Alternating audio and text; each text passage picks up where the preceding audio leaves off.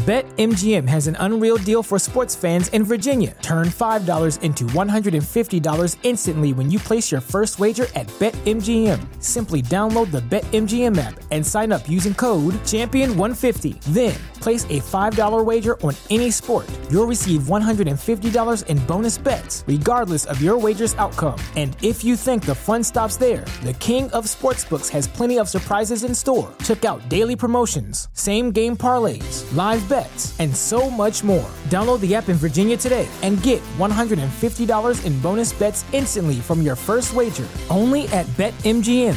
BetMGM and GameSense remind you to play responsibly. See BetMGM.com for terms. 21 plus only. Virginia only. New customer offer. Subject to eligibility requirements. Rewards are non-withdrawable bonus bets that expire in 7 days. Please gamble responsibly. Gambling problem? Call 1-800-GAMBLER. Promotional offer not available in Washington, D.C. It's here. Peloton's best offer of the season. Get up to $300 off accessories when you purchase a Peloton tread. Choose from accessories like a heart rate monitor, non-slip grip dumbbells, yoga blocks, and more. If you've been looking for a sign to join Peloton, this offer gives you everything you need to get going. Hurry, Peloton's best offer of the season is here, but not for long. Visit onepeloton.com to learn more. All access membership separate. Limited time offer cannot be combined with other offers. See additional terms at onepeloton.com. Mind is the most solid overall film. Like, that's the standout for Phase 4, taking away No Way Home because of the nostalgia factor for it. And that's it. And you have to admit that it does get a boost from that factor. So it is absolutely. Yeah, it's a very unique movie, and I'm not taking anything away from it. So taking out that unique of a movie, what is the standout Phase 4 project so far? I don't know that I think that I could. So I think the nostalgia factors into it this way. It's one of those things where it's almost like reading a book before you see a movie. There are people who will watch a movie and not have read the book and enjoy it. Mm-hmm. That's what I think Spider-Man is. And those people who did grow up with those Spider-Man movies, the previous ones, and enjoy those, they're getting that enhanced version, like those people who have read the book. Yeah. So for me, that's the way I view it. So I don't know that I could separate the two. I do think that you're right. I do think that is probably the best. I don't like, not that I don't like, the rest are fine. I didn't like Shang-Chi as much. And again, the more I thought about it, the less I liked it. I really did not like that final act. I thought that they did just a fantastic job setting up the relationship between him, his father, and his sister. And you really felt for his father as a villain. And not even necessarily as a villain, just like almost a victim of this tragedy that happened to his wife, and seeing how it messed him up as a person. And they kind of threw that all away for this magical dragon type demon thing. And I'm like, this doesn't work for me. Did not like Eternals. I can give that. Eternals was awful. Yeah. Did not like Eternals. Doctor Strange in the Multiverse of Madness, mostly just disappointing to me. Like, not necessarily bad, just disappointing. A letdown again with Marvel Phase 4. You tell me that Sam Raimi is directing a movie, like, I was really excited, but the bad thing was it was too much Sam Raimi. Thor: Love and Thunder, it's fine. Like, I enjoyed it, but I did not like it as much as the last one. Yeah, it was just, again, disappointing, where you're like, man, especially when Gore has that scene in the cage with the kids. Yeah. And then you don't get anything else, like, you're just left disappointed again. Wanting. Black Widow, it's fine. Like, and it's the thing, they're not, so with the exception of Eternals, I don't know that I think that any of them are bad, but they are forgettable. Not movies, yeah. Yeah. They just, filler's not the word for it, but they are just, is that what you said, just movies? Did you say that a second ago? I was going to say, I think there have been bad shows, but I don't think there's been, other than Eternals, an outright bad movie. Gotten close. Yeah, I agree. And I'm curious, so Phase 4, it still closes with Black Panther. I think Black Panther is going to be the last movie. So it'll be interesting to see what, if anything, that does for this phase. I don't think it's going to elevate it So you'll walk out with 2 solid movies instead of just one. But I hope it's great. I'll at this point I'll take solid, and it's unfortunate that might be the movie that has to be the one to deliver that second solid when it should be something great. But you know what I'm saying? Like, that's been the biggest. I hate being disappointed, guys. Like, that's the biggest thing. We were talking about yesterday before we started the show, and I actually thought of Stan but didn't say it. I mean, I know this is the pre-show. Yeah. Kyle's like, I'm tired of Star Wars. I'm tired of like Marvel. He's like, why isn't anything good anymore? And I was like, I didn't say it aloud, but I'm like, he's making me think of Stan in the episode where he's cynical about everything. But it really. And I told him to join Star Trek, and he's like, nah. I'm not a Trek. I do want to check out the. Like, you want to watch a universe that's actually good? Star Trek. But like, so have you watched Strange New Worlds at all? Me or Nick? Yeah. No. I know Nick has seen it. I think that you could jump into Strange New Worlds right now without having to watch anything else. There would be some like, what are they talking about with one element of it, but I think the rest of it you could just watch without any backstory. I mean, I didn't like the original. I barely like. It's different from the original. I was gonna say I barely like Next Generation, and as far as movies, other than the Kelvin timeline, First Contact's it. So would I still enjoy Strange New Worlds at that point? I think Strange New Worlds is different enough from everything else that you mentioned. It is as close to being like the Kelvin timeline, but still feeling like it has a foot in what makes older Trek fans like Trek. Okay.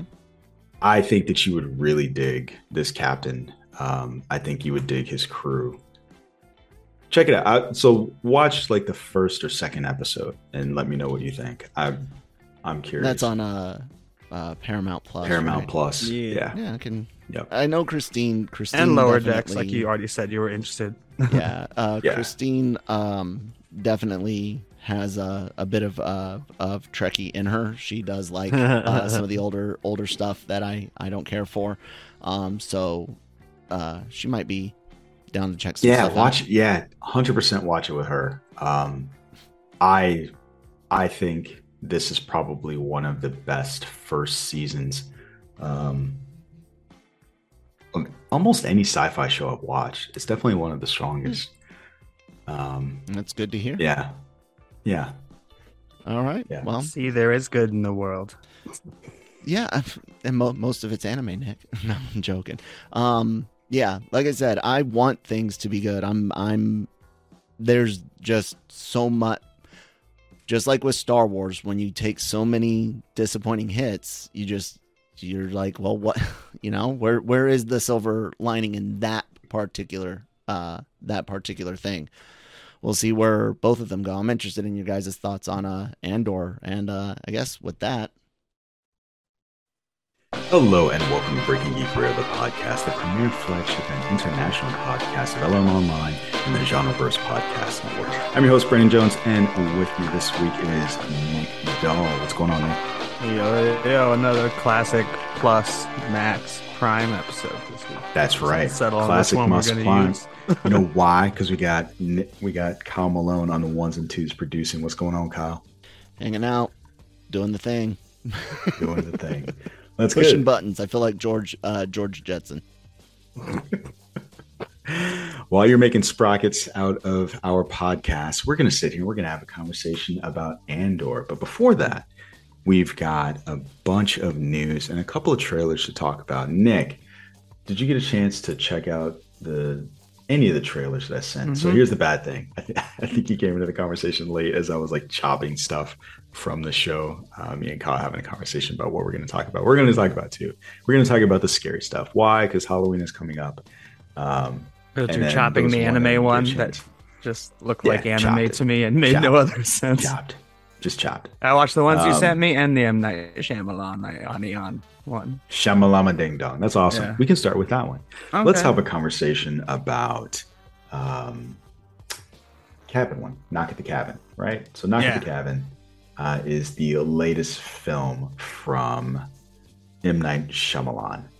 It is an interesting one because it stars a whole host of folks. So it's got Jonathan Groff. It's got David Bautista. There's one more person. whose name just escaped my head. Her last name is Bird, but she was in either the last or previous to last season of Luther. And it looks fairly interesting. I think the setup is pretty good. And what's sad to me about it is I saw it pop up on my YouTube feed and I almost clicked it and I saw who the director was and I was like, nah. And then a friend of mine sent it to me and she was like, oh, you need to watch this. And I was like, all right, that's what made me watch it. Someone sending it to me, which is kind of sad to me that M. Night Shyamalan has gotten to the point where I can wait. I don't need to see this now. I'll see it eventually. So we've got a trailer where I assume they're together. So Jonathan Groff and what I assume her dads, as she calls them. Yeah, That's her dads. Couple. So couple goes out to the woods with their daughter, and they're out there. They're having a good time. They're swimming in the lake, and there comes a knock at the cabin door. Dave Bautista is with a whole bunch of folks. Rupert Grint is another one of the folks. Oh, so yeah. fan of the Weasleys. He's in it. And that's still the thing that makes it hard to remember because I think of those people, Dave Bautista is the only one that speaks. So my brain was having a hard time latching onto any of them. And they beat down the door. They break in the windows. And I like the setup. It's like, oh, what is this about? Because they say, hey, you two are going to have to make a terrible choice. And if you don't make a choice, then the world is going to end. And you're left there, right? So you find out that these folks are acolytes of whatever this command is, their belief. And this couple is going to have to figure out what to do. And the fact that M. Night Shyamalan is directing this, there's a twist, right? So I thought it was an interesting setup. And so, Nick, what do you think? I had a very similar reaction with the trailer. I wasn't gonna watch it, but then I was pooping, so I'm like, oh well, this popped up, and then I wasn't planning on watching the whole trailer until I heard Dave Bautista's voice. Popped up while I'm not Shyamalan got a real celebrity. Yeah, no. And I was like, oh, Dave Bautista's in this. I will finish the trailer, and I don't know if it's because his style has been imitated or vice versa. It feels like a Jordan Peele trailer, except for there are white people in it. Like the way I don't know if that's what M. Night Shyamalan's always been doing. And like Jordan Peele trailers actually feel like M. Night Shyamalan trailers, but it felt like I was going to see from visionary filmmaker Jordan Peele, like not from M. Night Shyamalan, the guy who directed a movie about beaches that make you old. But it looks interesting. I'm sure there'll be another trailer that will spoil it, so I won't have to see it. Yeah, that's the trailer that I'm going to have to skip. And I'm trying to think of the name of the show right now. There is a Apple TV Plus show with Rupert Grint that also Servant. It's called Servant. I think M. Night Shyamalan is a producer on that. So that is another thing that makes me kind of interested in this because I like Rupert Grint's character on Servant. I stopped watching because overall I didn't care for the show, which doesn't bode well for the film. But just in terms of how they work together, I liked that. So that gives me hope for the film. So, give and take. We'll see what happens. I'll probably end up watching it. When does this film come out? Oh, no. Just lost my train of thought in terms of when this film comes out. So pretty sure it comes out next year. So February 3rd. February 3rd is when this is coming out. Putting out your spooky trailer for a horror movie that doesn't release until that's right, February. Nice. Right before Valentine's Day. So I guess maybe you could go see a horror movie for Valentine's Day. As is tradition. As is tradition, right? So you can cuddle up together and be scared. Valentine's Day. That's what people do, right? Right. That's right. All right. So, ready to move on to the next one? Yeah. Nick Dahl, do you have any affinity for Clive Barker? I have heard the name. I didn't realize he was behind that franchise. All right. So we've got a Kyle Malone who's very upset. I'm just I don't like that's horror. like the franchise he's known for, but it's okay, Nick. I know you're not a big horror guy. I've never seen the movies. I saw the Rick and Morty parody finally of Hellraiser. I finally watched season 5. That's the most I know about it. That's good. I should watch that episode again. I like that episode. But I finally caught up on Rick and Morty after Jonesy gave me a dirty look last time I said I hadn't finished season 5 a few weeks ago. What'd you think? Loved it. Yeah, it was the one we felt like we got the most answers, right? It had the most stakes. And so we're talking about Rick and Morty now. And so I kind of like that. It felt like a canonical payoff for people that have been in for all these years. So, yeah. But let's talk about the topic we're actually talking about. So with Hellraiser, we got a film trailer for a movie that is actually coming out this year in time for Halloween. So this film is going to be dropping on October 7th, and it is a Netflix, right? Or Hulu. That's why the streaming services drop it pretty quick to. Yeah, it's like something. It's one of them, right? It's one of the streaming services.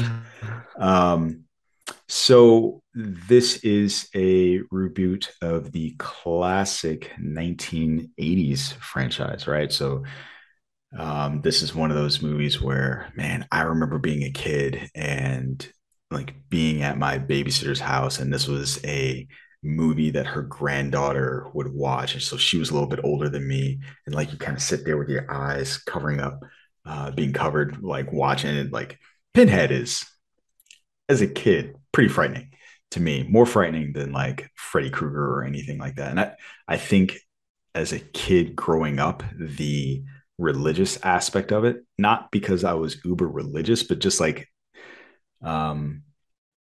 there was religion was more real to me. Like heaven and hell were more real to me than like something coming after you in your dreams. So this was frightening. And my 5th grade teacher had one of those puzzle boxes on his desk, which in retrospect seems really weird, right? Like you've got a bunch of 10-year-olds in your classroom and you've got like this box from hell, this puzzle box from hell. Anyway, we've got a reboot of that series. There's a little bit of a twist, which is funny because it's not an M. Night Shyamalan movie. Pinhead is now a woman. And it's interesting. I know Kyle has had a discussion about this change and this reboot in the casting. Nick is someone who's not necessarily familiar with the franchise. What'd you think of the trailer? I won't be seeing it. It just reminded me of that Rick and Morty episode, and that was my entire knowledge about it. Where it's like pleasure is or pain is pleasure or whatever. Mm-hmm. And I was just quoting Rick and Morty in my head the entire time. That was also a bathroom trailer. I can say this, Jonesy. Brian over on AVR podcast is a huge fan of Hellraiser, and he is stoked about this. Why? He says everything about it looks good. He does not care about the Switch. I don't have the affinity that he does. I liked the first couple of Hellraisers, and that was all I ever saw.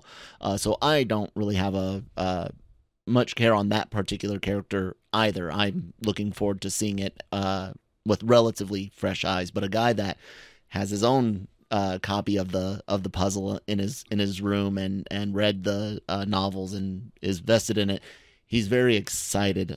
He says the tone, the writing, the look, everything seems right, he said. So yeah, I have to agree. As somebody that watched these growing up, and what's crazy to me was as I looked at the trailer, I started doing some research.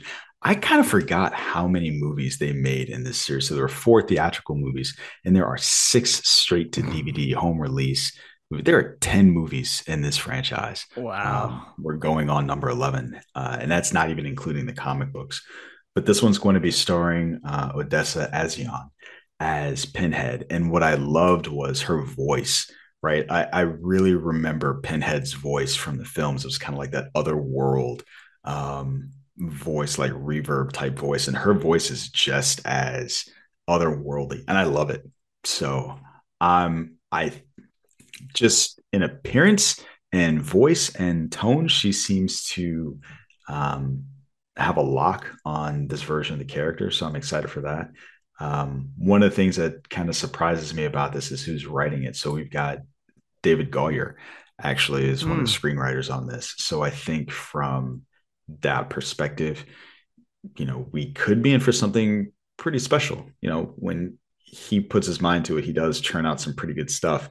He also turns out some pretty bad stuff sometimes, but on the whole, I think he does all right. So this one's going to be directed by David Bruckner, and but we'll see. I did see the one comment. The first comment was like, "Why is this not a theatrical release?" And it just reminded me of Prey. I was just about to say, have to be? Why does it have to be? Manny said the same. Well, I don't know. Theaters need something in there. They're at risk of not just making the lowest raw number of money since 2002, maybe 2009. It might be 2009. But since the 2000s, the first decade of this century, this millennium or whatever. Theaters need it, Nick. They need it desperately. And this is one of those getting towards Halloween that wouldn't make what it would have 2019 and before, but it would help theaters. So I wish it would get a theatrical release as well. When you said David S. Goyer, I cringed, and then I was like, wait, no, I'm not supposed to cringe at that one. And I was thinking of Alex Kurtzman and Roberto Orci? I don't remember. Orsai.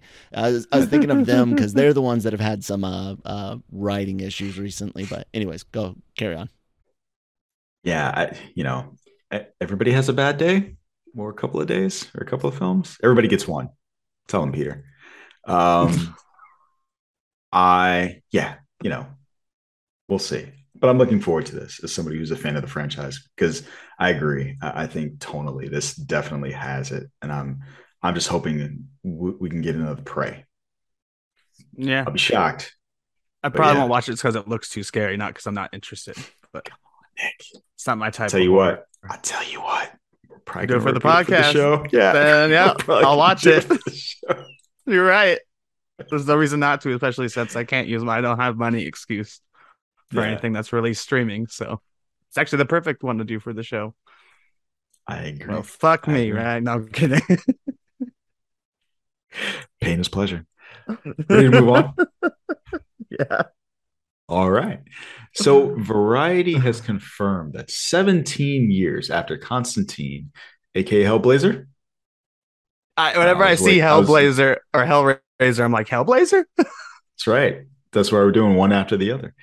Just to make it because I'm fairly certain that's the reason why they changed the name.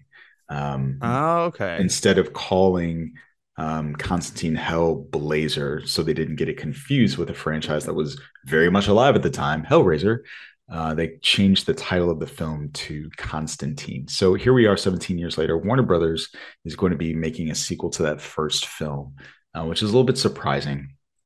They're actually going to bring back director Francis Lawrence, and they're also going to have Akiva Goldsmith write the film.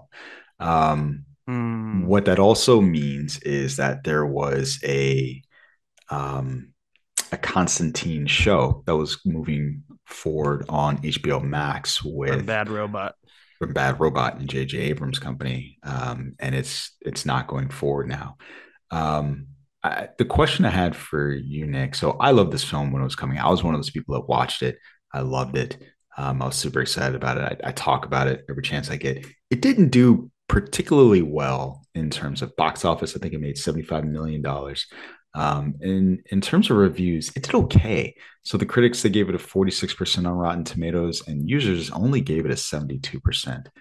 And what I wanted to know from you is, what do you think is spurring Warner Brothers to go back to the well on this film, especially given the fact that they have recently, there have been significant shakeups, right? Let's call it that. And a lot of it has been about what makes money and what doesn't make money. So what's happening? The Keanu sounds. Keanu Reeves is hot. I think anyone will make any old franchise. We saw the same Matrix. We just saw a shitty Matrix. Yeah, but he's still bringing the audiences. Okay. So you think it's all about Keanu Reeves? I think the movie does have a cult following at this point. And I wish I hadn't, but one of my jobs when I was at Akiva Goldsman's Weed Road as an intern, it was like, shred all this pile of stuff. And one of the things I shredded was a more than just an outline, a treatment for Constantine 2, which I'm sure they're starting from scratch since then. But it was actually from Akiva Goldsman's like office. What else did you take? What did you take anything? I didn't take that one. That's why I'm like, I wish I had. No, anything. Did you take anything? I just threw away when I was cleaning my car a few things I regret. Non-attribution. I threw away Darren Aronofsky's Batman Year One, which was about Batman. Bruce Wayne was a street kid, and Al, instead of Alfred, was a mechanic. Right. And I threw away Batman and Superman, where Joker kills Lois Lane on Batman's wedding. No, on Superman's wedding. So they go on a little rampage. And what happens if you don't throw those away? Anything? I just walked off the lot with pages of script sometimes. So is there anything that you have like that you're like, I've got this, I'm not shredding it? Those were ones, but again, they were in my car for so long, and I wiped out my car and cleaned it last week, so I threw them away. It was interesting. I got a bunch of books from now that we've seen as comic book movies. They were just getting rid of all their comic books. They weren't like shredded. They're like, we don't need these anymore. And I'm like, okay. And a lot of them have become movies by now. Like, what is it? Was it called Two Guns with Mark Wahlberg and Denzel Washington or something? Yep. I have that comic because they're like, we're done with it, and I was like, okay. And there are a few like Losers and a few others like that that have become moderate to flop type movies. Yeah. But I love Losers, mostly because I think I read like 20 different drafts, but each time they stripped away something like a special effect. But it's still a good movie. And Jason Bateman was supposed to play the villain, and you can tell from the writing of that script. But interesting. Because they just used him from Hancock, so they kind of had a relationship. But going back to Constantine, I really dig the movie, but I think it's some of the worst comic book castings of all time. You're casting a sarcastic Brit with a arguably not a good actor. His best acting is being emotionless. Brown-haired American act. I don't know. It's just the casting bothers me. I would have rather had a new project with Matt Ryan, who wasn't going to be involved in Bad Robot's version either. They were going for a diverse younger actor. But I am glad it's happening. It's a really cool movie to watch. It just isn't any Constantine that I know. Keanu's Canadian, by the way, Nick. He plays American Constantine. He doesn't even play Canadian Constantine. He plays American Constantine. Well, I think that just would have blew up the internet, right? You can only go so far. He's got a dark coat. He's got dark hair. He doesn't have a British accent, and he's Canadian. I think the internet just would have lost their mind even more. So that would have been one step too far. Can I ask this of Nick? It's something Manny brought up when we covered this on Daily Cog. The Matt Ryan aspect does that, because most people really enjoyed this movie, even if it's not a good Hellblazer movie. Does having a more accurate Constantine hurt this at all? What do you guys think? Box office wise, but as a comic fan, I'm definitely way less excited for this Constantine sequel than I would have been if I haven't discovered one of the best comic book castings of all time. I mean, I think people have kind of voted with their dollars, right? And their viewing time. People don't give a shit about a comic accurate Constantine. You got Matt Ryan. You gave him a TV show. You put him on Legends of Tomorrow. So not only have Constantine, the TV show, it wasn't Hellblazer, right? It was just called Constantine. Yeah. So that was canceled. Legends of Tomorrow just got canceled without getting an ending to the series. And what's funny about that was he was more of a character in that than he was on his own show. And the animated series, though, they kept him around even to a point of him cameoing on, like, I mean, it was so weird that they finished off the old animated series with a Constantine-centric movie. Yeah, I like that. But what that tells me is that people just generally don't care about that comic book accuracy. I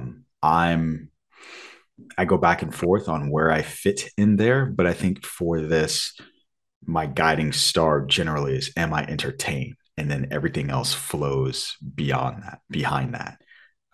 And so I found myself to be entertained by and the first film. movie is very entertaining, so I'll definitely check it out. Yeah, need to watch that again. So good. Yeah, actually, I really want to watch it again too. Now that we're talking about it. So now that we're talking about it, who do you think is coming back? Anybody we get? We get some Shia, we getting some Jaimin, we getting some Rachel They better Weisz. not just leave Chaz out of it since Shia plays Chaz. Like that's even more inaccurate than the Constantine casting.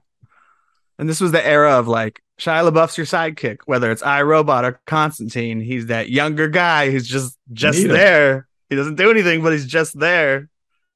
And I don't say plucky Nick. We don't know what it means. He's a plucky little but I don't think you see Shia again. I don't think Shia would even come back. Like he's all about his artsy fartsy stuff. And he's all about I saw an interview with him relatively recently. Not good. He sounds like he's in a bad place right now. Mm-hmm.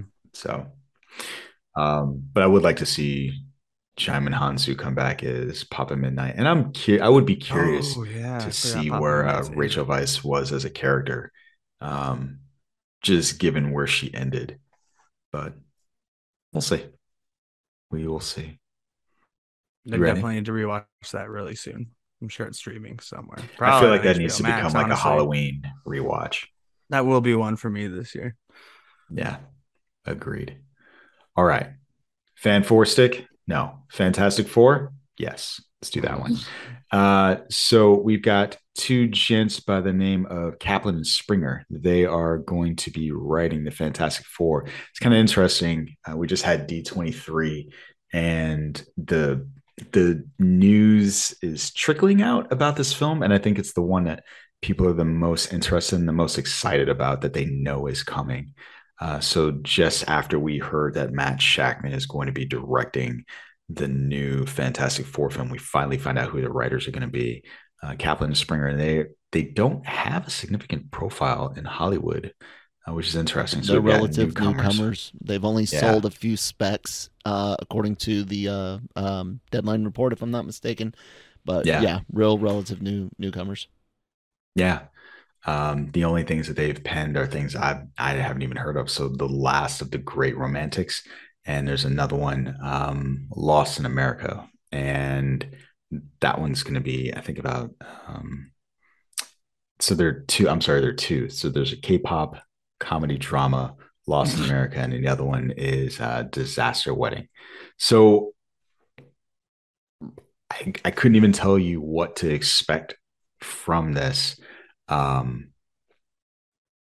I'm curious, Nick, does any of this, how does it make you feel getting a set of unknown writers to tackle this project? It feels like more classic Marvel.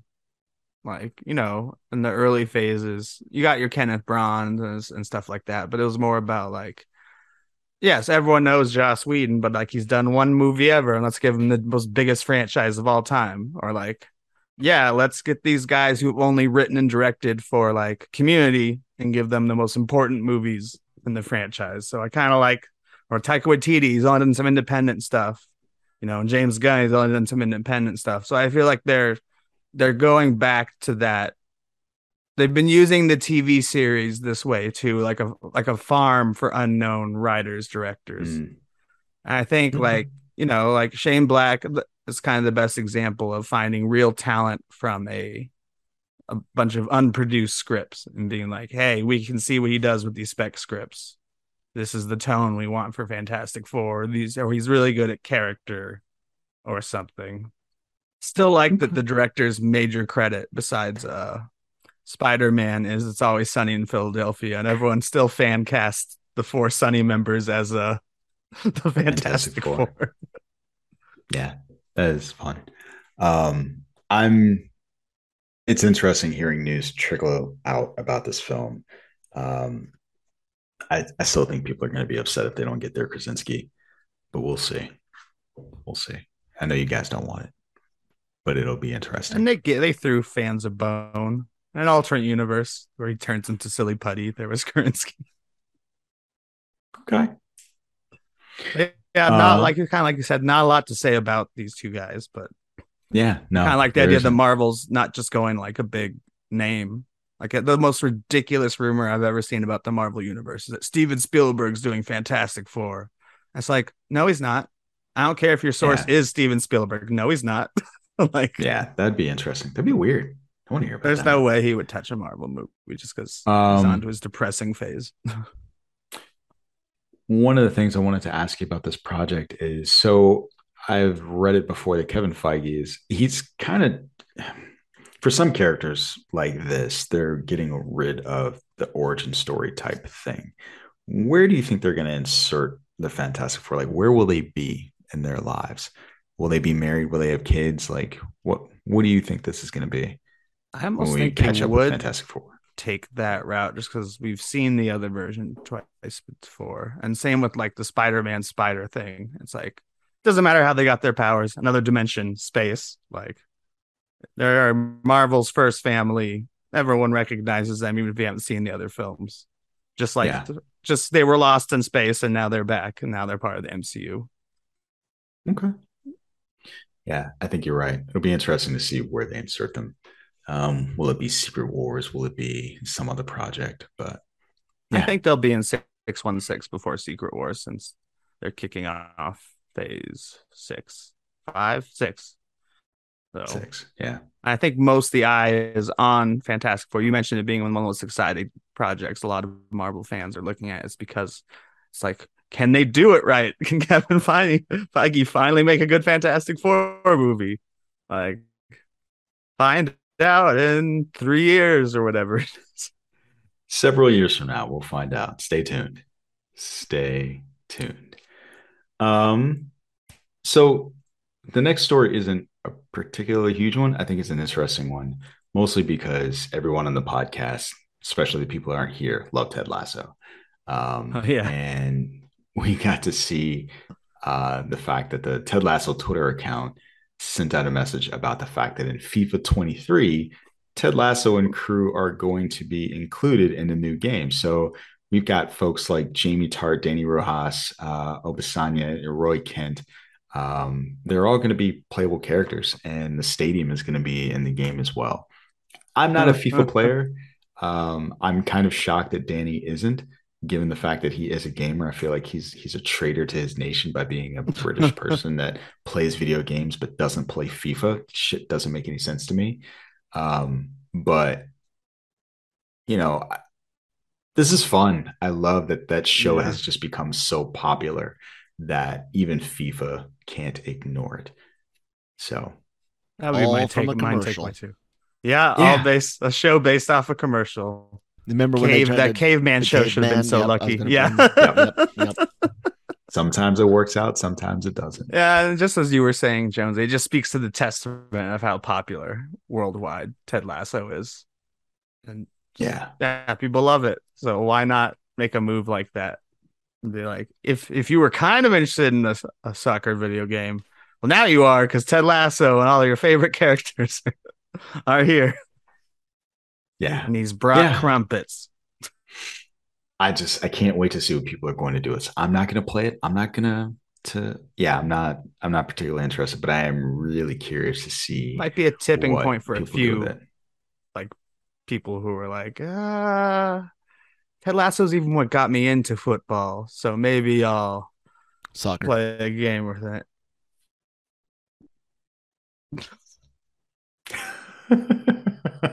What, did you guys hear something? I don't know. Why'd you stop talking? Soccer. So yeah, we'll see. We'll see. I think that's coming out this fall, right? Yeah, that's coming out this fall. So. Probably. I assume so. A few months before the season or whatever is usually how Madden, everyone I know anything about, does. Nah. I'm still mad at Madden and EA September 26, 2022, FIFA 23 hits all major platforms. So okay, yeah. Almost a year away. That's next week. That's Tuesday. Next week. Yeah. Yeah. Cool. Fantastic good for Ted. Good for EA. Good for people who love Ted Lasso and EA. It's just a funny move. It's not like you've seen any other sports game really do that, where it's like, I don't know. I can't think of another example of another, or like, like let's say there was a karate video game, and you're like, we're gonna throw the Cobra Kai characters in there just because, even though they're not real athletes. It's just interesting. It's fun. It's a fun shtick.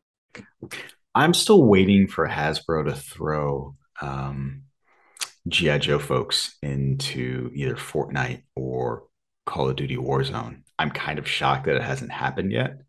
I think it'd be funnier. In oh Call my of God, Duty. how much would you love to run through the battlefield as Sergeant Slaughter, dude? I would pay so much money. So I tweeted this. I would give my left testicle to do that if I still had it. Yeah, if they were like, here's some Sergeant Hawk, here's Clint. I'm sorry, Flint. Wow, it's been such a long time. Here's Flint. Like I would, between Metal Gear Solid and G.I. Joe, I could not honestly put a price on how much I would pay to be able to just play those skins in Warzone. Like I really couldn't, because that's just going after my childhood all day. It'd be more special in Warzone. That would be a better comparison than the Ted Lasso thing, because Fortnite's like, we put everybody in this fucking game and it makes no sense.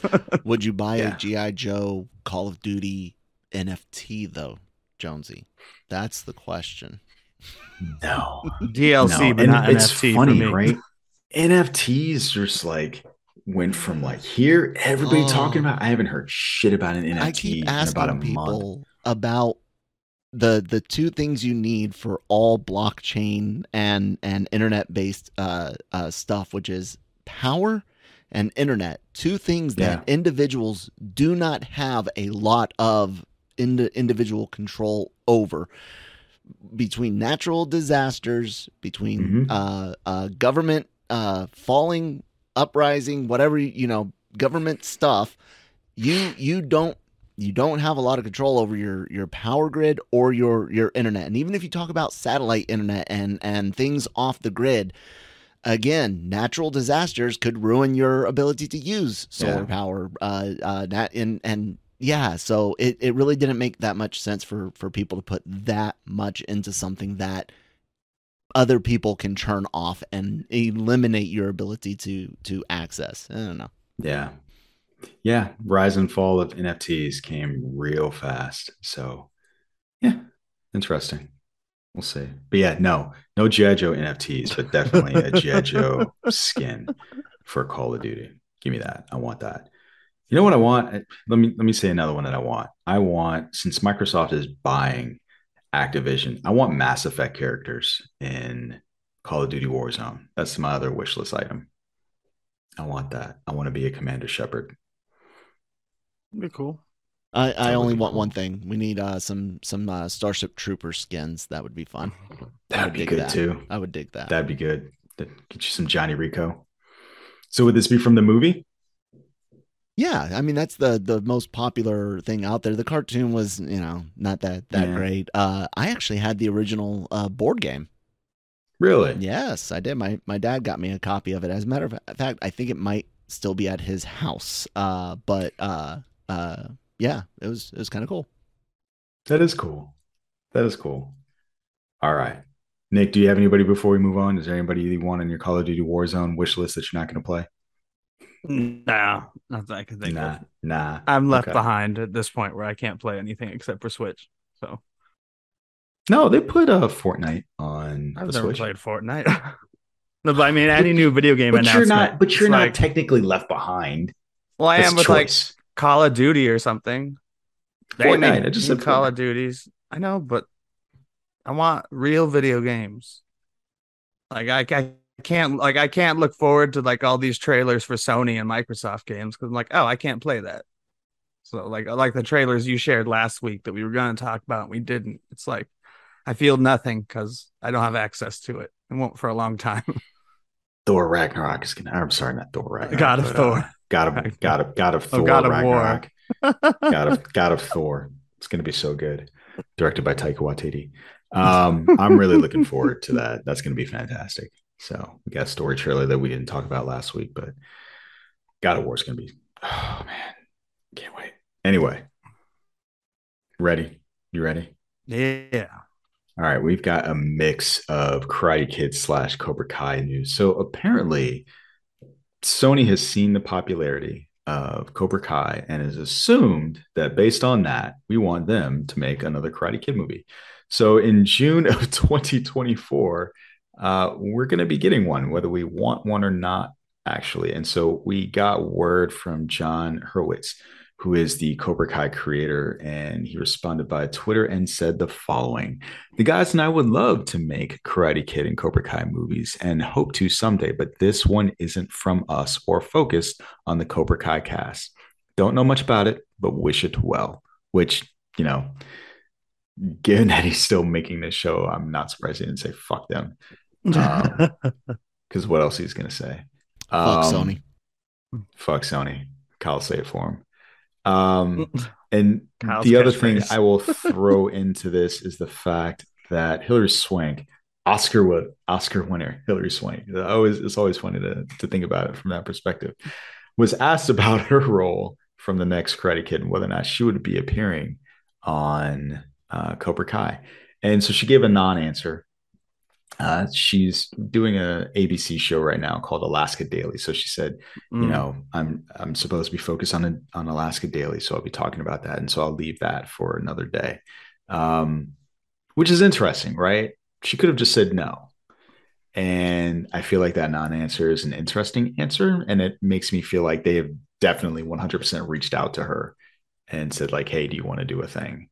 But anyway, Nick, the question I wanted to ask you about this: if they are going to make a movie, what timeline do you want it to be set in? Is this going to be a reboot of the original? Is this going to be? I already tried that. Well, no, right? So it wasn't Jaden. When I say reboot of the original, I mean, like, are we getting a new Daniel LaRusso? Are we getting a new Mr. Miyagi? Are we getting like those specific characters again? Are we going to be seeing Jaden Smith come back? I would have assumed it was like the same team. Like the fact that it's not the same team, it's like, who fucking knows? Like, I would. Yeah. So what do you want? Since I don't want any of it. Too late. Nobody cares. Never seen any of the June movies. of 2024 is coming, Kai. whether you want it or not. So now that that's a reality, what do you want? Might as well get my dream thing, and let's just get Chris Hemsworth in there. And no, Chris not Chris Hemsworth. I like him too. Let's just get Chris Evans in there in any sort of role. If I'm just gonna do a dream thing of a franchise I care nothing about. Wait, Chris Evans. Because I like the actor, and I know nothing about Karate Kid, so why not combine those two things and make it sweeter? Two great tastes that taste great together. All right. Wait, but you don't know that. You don't know the Karate Kid movie, so you don't know that the other one. A lot of people think they're sweet. Tasting and awesome.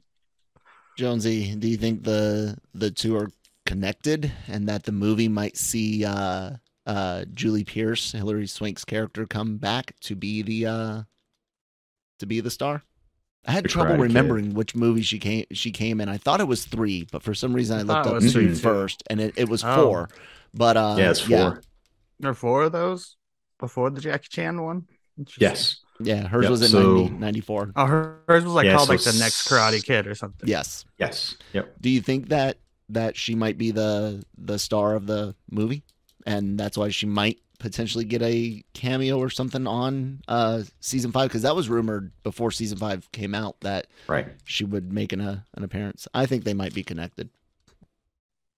That'd be cool. That'd be one way to do it, and it certainly would elevate your film project to have Oscar winner Hilary Swank reprise her role. It'd be interesting if they weren't connected, or if they were connected. I don't know that we would have gotten this statement from Hurwitz the way that it was said, right? That's the only thing that makes me think not. But, it could be a misdirect. Because if they were connected to Cobra Kai, I'd be like, oh, okay, so it's going to be a Netflix original movie, which it still might be. Which it probably would have done better. If that were the case, right? If all of Cobra Kai was eventually just culminating into a new Netflix original movie, I think that would probably get people more excited than this. The Karate Kid cinematic universe. Yeah. Basically. Yeah. But anyway, ready to move on? Yeah. All right. Wax So on, wax off, motherfucker. that's right. God damn it. Blade Runner 2099. Fascinating project. And I'm going to cue this up at the top as I read some of this stuff. And I want you to be thinking about it, Nick, and let it percolate through your mind. It's a very similar question to what I asked about Constantine. Blade Runner 2049 was, I think it, in terms of reception, I think it did better than Constantine, but in terms of box office dollars, it did not, set the world on fire. It, yeah, for whatever reason, lots of reasons, be it length, be it slow burn, whatever, attribute whatever you want to it. We've got a film where Amazon Prime is going back to the well. This is going to be a film that's set 50 years after that movie. It's still going to be connected. So that means that this still exists within the original Blade Runner world. We got a statement from Vernon Sanders, and this was from Variety. He is the Global Prime Video Studios head, Global Television. He said the original Blade Runner, directed by Ridley Scott, is considered one of the greatest and most influential science fiction movies of all time. We're excited to introduce Blade Runner 2099 to our Global Prime Video customers. So this is, there's no date for this just yet. I imagine probably sometime in 2023 or 2024, we'll get this. The folks that we know are going to be working this are Silka Luisa. And so she is an individual who has been a showrunner on a show called Shining Girls from Apple TV Plus. She also served as a producer on the Halo TV series. And we've also got Michael Green, who Ridley was Scott the producing, writer. right? Yeah. So we've also got Michael Green, who is the writer of Blade Runner 2049. Oh, okay. On this project as well as most continuity is that way. Yeah. In addition to, as you've already said, Ridley Scott. So I guess my question is twofold. One, that film is from, I think, 2017. Why are they going back and picking up this film that, again, wasn't that popular? And given the folks that we know are going to be working on it, does that give you any hope for the quality of this project? I feel kind of like Predator. That's one of those franchises that's never going to die, but they've made the same decision as with Prey, where they're like, the last time we tried, why would we try it on the big screen again? When the last time we tried, I don't think the first Blade Runner was super successful. It's just like a cult phenomenon. So it's like, why would we take a third crack at this, the big screen? Then again, people will recognize the name. It is an influential thing. A lot of people fell in love with it later. Why not make it an Amazon movie? You're like, why not make Predator? Keep the franchise alive, but put it in a format where people can just watch it from home and be like, hey, I just watched a good Predator movie and I didn't have to go to the movie theater or pay $20 for it. Because then they can't make any more movies because they're not making any money off of it. I think you heard what Matt Damon said. Again, I love that he said it on a YouTube television show. Not just an interview show, but a YouTube television show. But I don't know.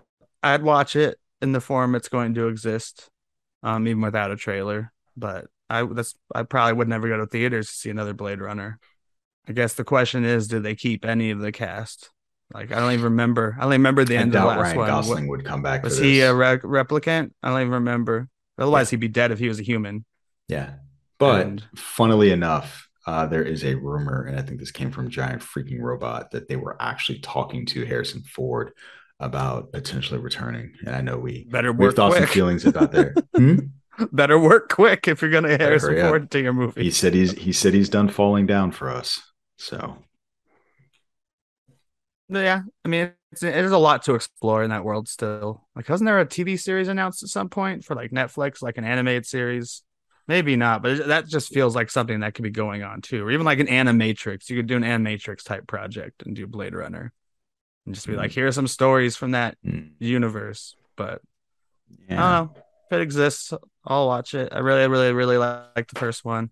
Second one was enjoyable. I saw it twice, and the second time I knew what happened when, so I had 4 cigarette breaks. Black Lotus was the animated series. Oh yeah. Nick, Black Lotus. Yep. So there already was one, or they announced it. No, it. Funnily enough, isn't Jessica 2021. Henwick in that as well? Who worked on that one? Henwick. Jessica Yes, Henwick? she did. She played Yeah. Elle in that. Yeah, which is funny because again, going back to the Matrix. We're going back to the Matrix. Can you believe? God damn you, Jonathan Groff. Oh, I'm very excited to see it in an earlier movie we talked about today. That's right. But Very yes. excited for that. Still hate you for that line. Anyway, it's funny. When I was reading this news, I kept thinking about Cyberpunk because having finished that this week, the other Netflix show, I kind of wished. No, I'm glad it didn't come out before the game dropped because I certainly would have bought the game based on the strength of that cartoon and been really upset given all the glitches and shit that game has been going through. Although I think they've ironed out all the technical issues with Cyberpunk. And supposedly they've released a pretty good update to it called Edge Runners. So it's had the most players on it ever since it came out because of that, because of the series. You know what's bad though? You know what's bad? I'm the power of Game Pass. I'm still holding out for Game Pass. Because it seems like all of the best stuff still comes to Game Pass. That's if it's multi-platform and all that good stuff. So we'll see. Anyway, you ready? I'll probably watch it. Yeah, you'll watch it. Wait, you'll watch what? Have you watched Cyberpunk? No. Are you going to? You don't like cartoons? No, I have nothing against Cyberpunk either. It's just, especially since I'm in the season 2 of Next Gen, I won't have anything but Star Trek and weekly shows on my list for a long time. How's that going? I'm really getting into it. I was fearful that I never would get into it, and it's a lot more like the original series than I thought, as far as some of the weird situations and stuff they get into. They got new uniforms, baby. They look pretty good, right? Yeah, and they made a great joke about the uniforms on Lower Deck this week. So, this week on Lower Deck, where they have to man the booth. I think that's this week's. They have to man the booth, like recruit for Starfleet. I haven't seen it yet. I haven't seen it yet. Don't say okay, but that's not a spoiler. But someone makes fun of them. She's like, "You have new uniforms each time," and Boomer's like, "Yeah, it's because they're ever evolving and they get cooler." It's like, look, I have a flap on this one. But yeah, I'll be in Star Trek world for a while, but I'll put Cyberpunk on the list. Gonna have to watch that when we get off of here. There's so much stuff to watch right now. Like I'm still watching C. I just finished Cyberpunk. I'm going to start watching Violet Evergarden this weekend. Brave man. It's good. Yeah. That's not me saying it's bad. No, brave, because that is a hard watch for anyone that's a parent, been a kid, or served in the military. So yeah. Let me know what you think. Got the trifecta in there, huh? Okay. Got all those. Yeah, I'm looking forward to it. I've heard really great things. So from you and somebody here at Camp Humphreys, it was probably one of the first things.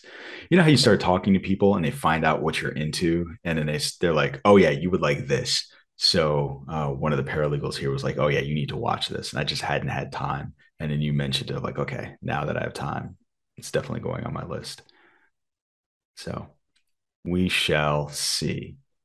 House of the Dragon. You guys ready to talk House of the Dragon? Yeah. As long as you didn't skip one of my stories when we're talking about old franchises coming to life. Is that coming up later, or did you skip it from the original roster? I probably skipped it. What story would you like to talk Lethal about? Weapon. Oh yeah, I totally. They're talking about it again. I gave 0 facts. I don't know how it's going to work, but it is one of the things that the only reason I think it might happen is that Mel Gibson promised Donner, when Donner was dying, that he would make the movie, he would direct it.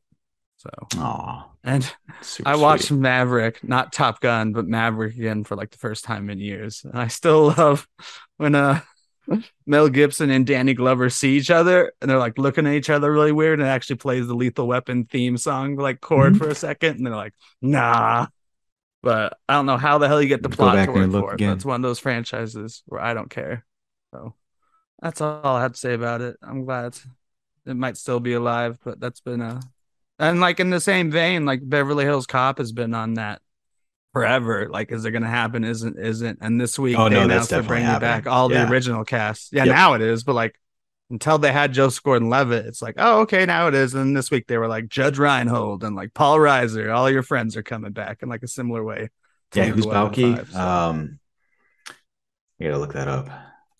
Remember Balky for the tangent, but no, that's fine. In fact, maybe Beverly Hills Cop, if it's successful, could be something that spurs Lethal Weapon 5 to actually get the backing it needs.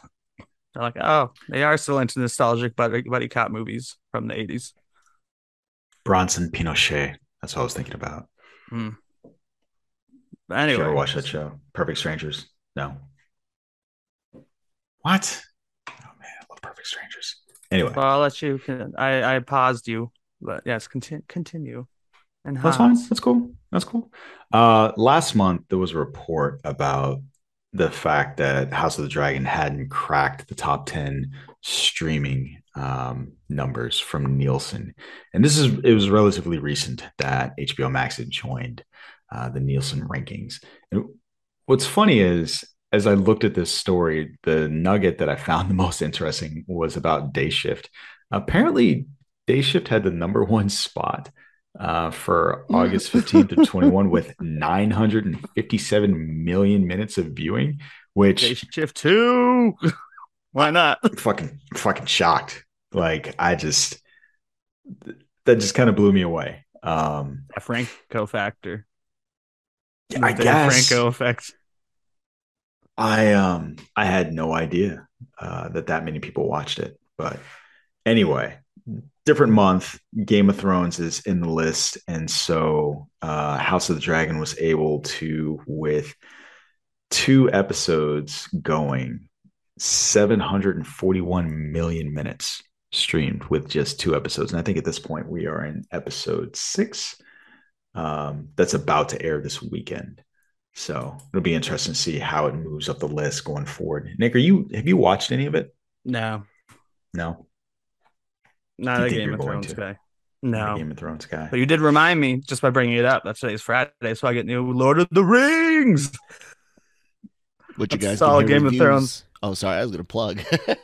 Go ahead, Nick. Plug it. Review of the Rings, our Rings of Power podcast on here on the Genreverse Podcast Network. Hits on Saturdays. So yeah, anytime someone brings up Game of Thrones, I'm just like, is the Lord of the Rings day that's yet? Right. Yeah. So yeah, I'm enjoying it, and it'll be interesting. The thing that's actually kind of jarring to me about House of the Dragon are the time jumps. So we've jumped through time 1, 2, 3, at least 3 times, and we're about to head into a 4th. So that's kind of interesting to me. And not only this time are we jumping for a 4th time, we're getting 2 new lead actresses. So what I'm hoping is in the back half of the season, I'm able to just reacclimate to these new folks playing the leads very easily. But everyone's going to have the same problem. So good on us. We'll see. We shall see. Anyway, ready to talk some Andor? Good for HBO creating something original no one's ever seen before to make some money. If it ain't broke, don't fix it. Yeah, I think, you know what the funny thing is? The worst part about that to me is, and this is certainly nitpicky, I wish they had a different theme, mostly because I think Ramin Djawadi is song? Yeah, I've heard this before from other people, but continue. Have they said that they wanted a different one? I've heard a lot of people be like, it's very jarring, kind of like you said, to like, not it's a spinoff, but just keep the exact same, like it's not jarring to me from that perspective. It's only annoying from the perspective of I think I like Ramin Djawadi's music, and so he's like very Westworld or Game of Thrones, or even fucking Pacific Rim, right? Yes. Like, I think he's just fantastic in terms of his music making, and I would have liked to see what he could have done with this different thing. But I get it from the perspective of this is our Star Wars theme, right? So you're going to get it at the I was beginning kind of of bring whatever that up. it is. Yeah. Yeah. That's what's most comparable to is Star Wars. He's like, yeah. even though it's not Skywalker Wars or that, you're still gonna hear your themes in it. Yep. So yeah. And with that segue, ready to talk some Andor? Yeah. Some All Cassian Andor as Andor as Stellan. Cassian. God, I Cassian love and Stellan Skarsgård. Stellan Skarsgård. Cassian I love Andor. him in this. Yeah. I picture every line through his voice now, and I'm remembering the episode. Cassian If he didn't say it. Andor. Such an interesting voice. So Andor is the latest film. Not film. I think it's pitched as a film, right? This was like a like 2 4 season. films. That's what they said. They keep saying like they're chunks. It's going to be season 2 is the one that they said 100% is 3-episode chunks with a director for each thing, and it's a different time period for season 2. Year. Yep. And then this one here is 1 full year across 12 episodes. We're not 100% sure if the kind of chunky arcs will be in this season as well, but that's how season 2 was described. Yeah. And it'll be interesting let's get into it this way. So Andor right now has a 91% from the critics and an 82% from the audience. So pretty good scores damn good across the board for Star Wars, and not too far, not like opposite ends of the spectrum either. It's like yeah. Decent size difference between the two scores, but it is like you said, Nick, it's pretty well rated, pretty highly rated. We got a 3-episode dump for this one, which made a lot of sense when you watch 3 episodes. That I felt like I needed those 3, otherwise I would have been out quicker. I mean, I still would have watched it week to week, but I've been like, what? Where is any of this going? I have definitely gotten on board with this model, right? 2 or 3 episodes, and then we get to see what else. But yeah, the description of this is the story of rebel spy Cassian Andor, formative years of the rebellion and his difficult missions for the cause. The majority of these episodes were written by, actually all of these 3 episodes were written by Tony Gilroy. Yep. And they were directed by, who's the director? I think if it's the same for all 3, I think they're kind of doing the same thing with this as next season, but rather than doing like a year jump, they kind of are. It feels like they kind of are doing chunks, but not like a year jump between chunks. But like this is like movie number 1 of 4, or short film number 1 of 4, because they're 30-minute episodes. Thank God. Not that they couldn't be hour-long ones, but when I sat down to watch 3 episodes in one day, I'm like, I hope it's a 30-minute show, just because I don't want to watch 3 hours of Star Wars today. Nope. Sit down and enjoy, because it's not.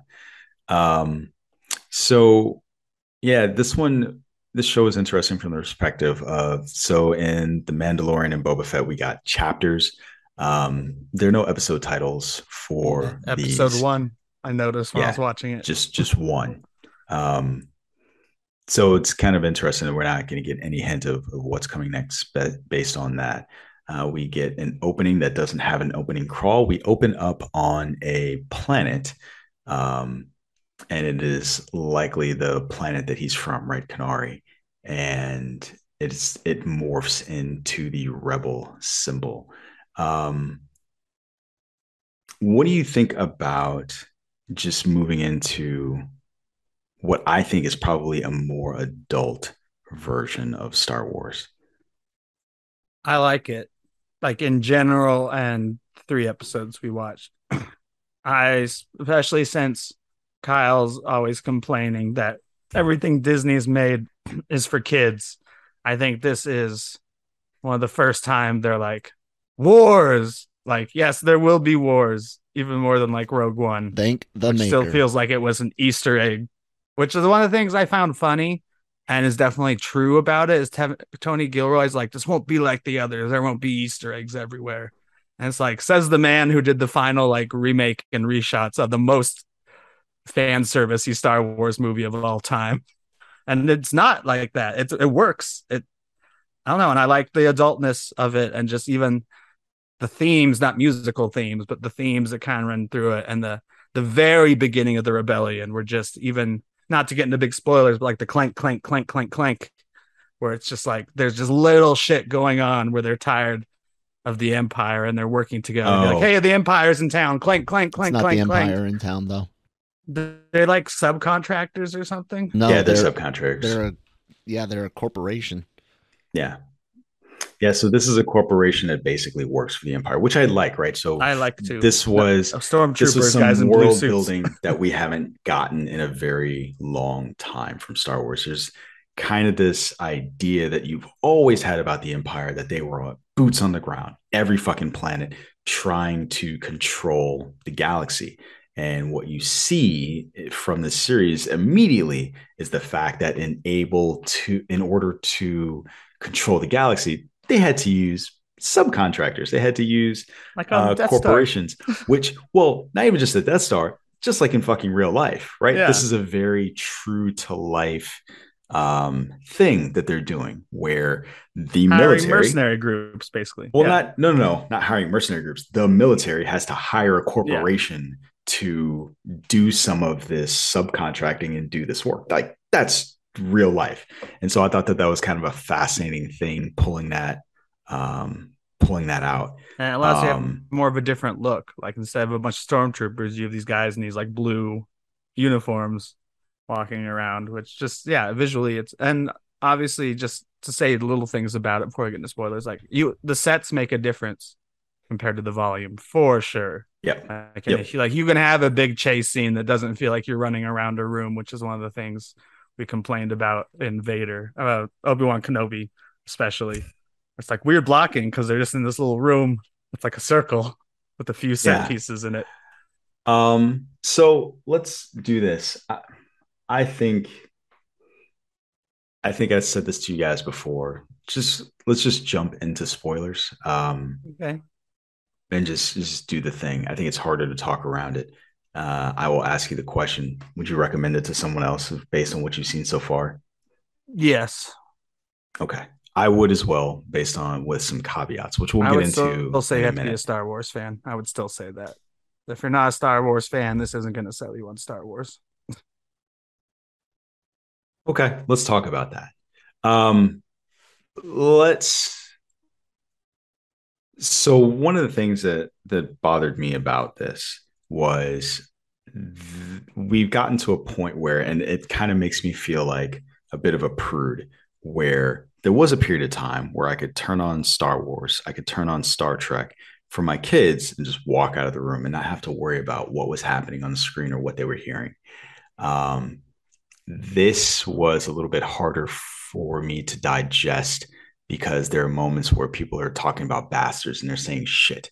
And there's weird. Undergarments for the first time in Star Wars, which Kyle and I noted on. I'm like, someone's wearing undergarments and not just some giant Tatooine like cloak when they enter the bedroom. I mean, well, not even just undergarments, right? It's like this post-coital type of thing where like, they fucked.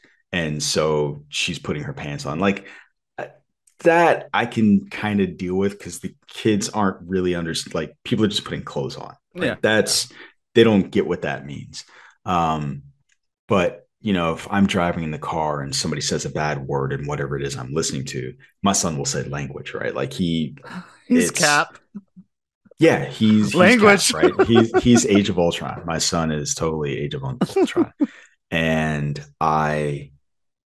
they notice and they pick up on those things. And so from that perspective, it's frustrating because they've done some of that same thing with Star Trek. And so while I appreciate the maturity that they're going for with this, I don't like that. But anyway, Oh, also, one of the things I did watch this with my kids, which is part of what made me think about this. Mm-hmm. My daughter asked, so when he shoots that guard in the face in the beginning of the Which I first didn't episode, think was going to happen because at first he felt really remorseful that he accidentally yeah. killed the other guy.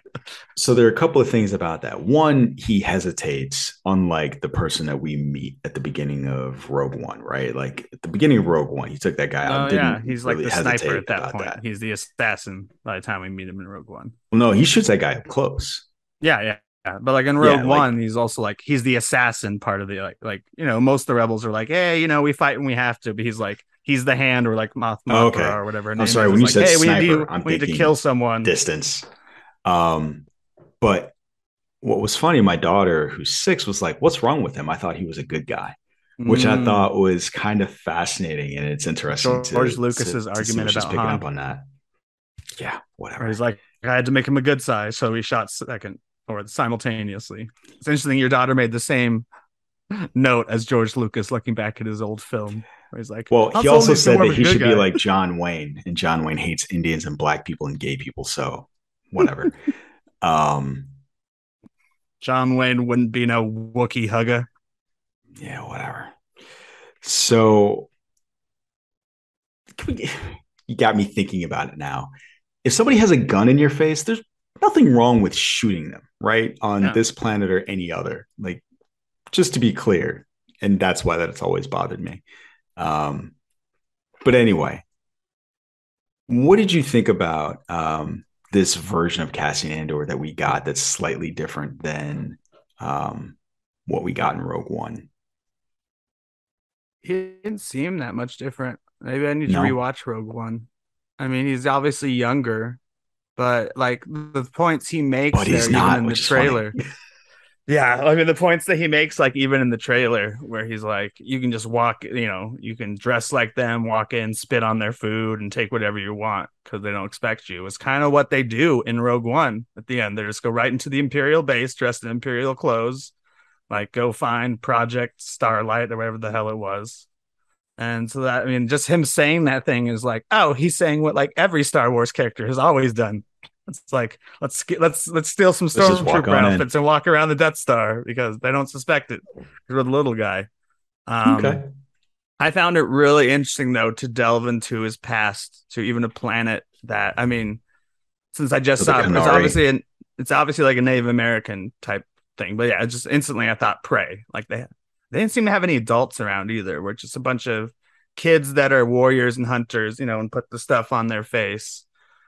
And that's, like, and how does he get from that to an English speaking stuff? And then I thought it was very poignant.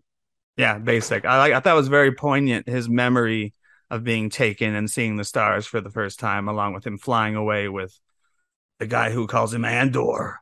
Andor. I know Stellan Skarsgård's name, like at the end, and how they connected all that, and what really these 3 episodes really felt like. Why even split them up? You could have just shown this to me as one package, which is kind of talking about the storyline with him as a kid. No, I mean just like all 3 of these episodes. They didn't have to be 3 episodes. They could have been like a short film, like or a feature film. It's 190 instead of like explosive 290s. I mean, 2 hours 30 minutes they've been doing lately. Almost every franchise. Don't know. I have a question for you, kind of a technical question.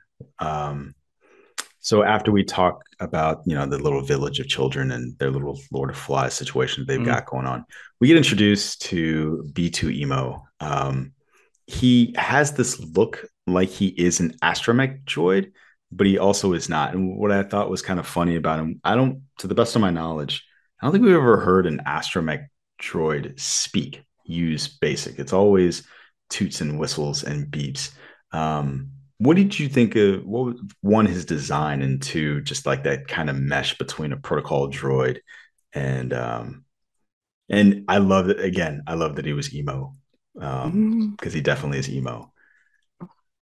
I didn't even think of it from the R2D2 perspective, only because I'm expecting us to get to take K2SO in season 2. Because there are lots of droids that speak. It's just usually they are the humanoid ones. You're right, which I've never thought about. The humanoid ones are the ones that get voices because they look human, I guess. Whereas you could easily program R2D2 to be like, "Hey, shut the fuck up, C3PO. I'm driving here." Originally, George Lucas could have made that decision, but now you wouldn't. But like, yeah, it was a choice at the time, and it's something that stuck with Star Wars. Okay. Because I didn't even notice that it was a talking droid that looked like, because he wasn't quiet in Astromech either. His whole like little like fold down into like a shield thing, and like I just love the whole like Andor. I mean, you could play that scene just like a Luke Skywalker scene if you want, where you don't hear him be like Andor, don't go, but you hear the response where it's like, well, I got to R2, I got to go back to Bespin, But this was more and more interesting, and I don't know. This really felt original for Star Wars, which I've had this conversation a lot, where Star Wars still isn't original, but it's original within this very strict framework. Yeah, what like they did a couple of things. If you like differ that. a little bit, you get fired. Like I loved the villain, and I hope we see more of him. The arrogant officer who's like told not to go do anything about this missing, guy, and he puts all of his effort into it and gets his team killed. So I want to see him get reamed out later. Maybe even fired and be like a rogue character who's just set on destroying Andor just because he ruined his career. You know who that is, Jonesy, right? That officer guy. You know who that is, right? That guy's that guy's the first officer in the army that ever starched their BDUs. That's who that guy is. Something that was technically against 670-1, modifying the uniform, did it, and everyone else rubbed off on it, and we had to starch crap for freaking ever. And then the ACUs, you still had people that would sit there and starch those, even though that was definitely said not to freaking do. So that applied more to you guys, the point where it's like your uniform, it looks different. Oh yeah, when he was like tailored. When he's like, I added some piping to it. Dude, I lost my mind. I was like, you're the reason why. You're the reason why. Yeah, he was so. Yeah. So let's talk about that for a second, because I loved his introduction. I loved his boss's introduction. So we're talking about the deputy inspector and the inspector for this corporation that we're dealing with. And one of the things I loved about it was their interaction. One of the complaints that Jammer consistently has about Star Wars is that the scenes are very rote and they only accomplish one thing. And I thought here we got to see a lot from both of these men, right? We got to see this experienced older guy who very quickly puts together exactly what happened. And he's talking to this like young, kind of wet behind the ears officer about like, no, this is what happened. These guys, they ran across the wrong tall, dark stranger, but not too heroic. And then the officer through a parade, but yeah, it was like a line. He just has no experience, and he's just upset. He's upset that this older guy just doesn't get it. He doesn't understand. And what it just turns out is he doesn't have the experience to understand why the older inspector is the way he is. And I just loved watching that.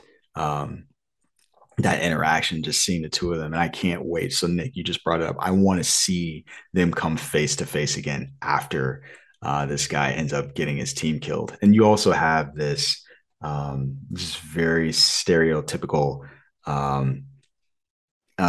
police officer who's the NCO, who's like, I love their relationship as well, because again, you got to see so much between this officer and this NCO. Is he the suck up who is like, should I go on the mission with you guys? And he's like, oh, I think it would be great if they had an officer in the field. Is that the guy you're talking about?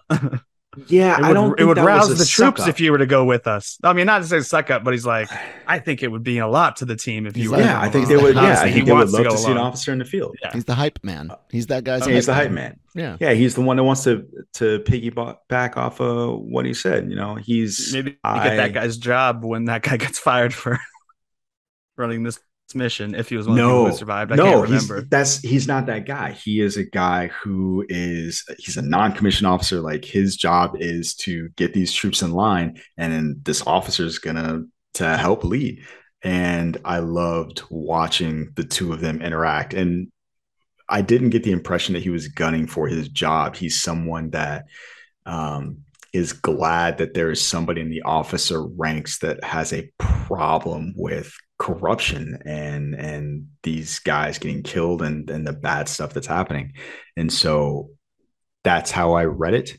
Can I and he's just a true believer. Can I throw in an NCO's point of view on that? Sure. So, you're absolutely right, Nick. One of the things that the NCO side in the U.S. Army does is supporting our officers. So when you're a platoon sergeant, you really are in the right seat, but we'll just call you the right hand man of whoever, or woman, whoever the platoon leader, the officer is. That NCO is a grizzled old man whose sole purpose of existence is to make the officer shine so he can move on and bring in the next. Like, that is his pride and joy, is watching not just his soldiers one day achieve his rank and beyond, but helping out these officers to become better and go on and do greater things for the Army. Now, his own individual ideologies and stuff, that's a separate conversation, but that type of mentality. So yeah, I don't see him as gunning for the job. That is his job, and he loves doing that. His ideology kind of feeds into why he gravitates towards this one particular guy. But yeah, definitely. So I appreciated that as well. Yeah, cool. Yeah, I enjoyed that. And so we get to see these dynamics towards the end of the first episode. We also get to see this Canary hunting party, these children go after and see what's going on with this crash ship. And so we've got all these pieces in motion by the time we get to the end of the first episode. And I think at that point, I was really curious about what was going to happen next. So when we get to the second episode, we start to kind of see what's happening with this mining planet, the Canary. I loved that. And I'm sorry.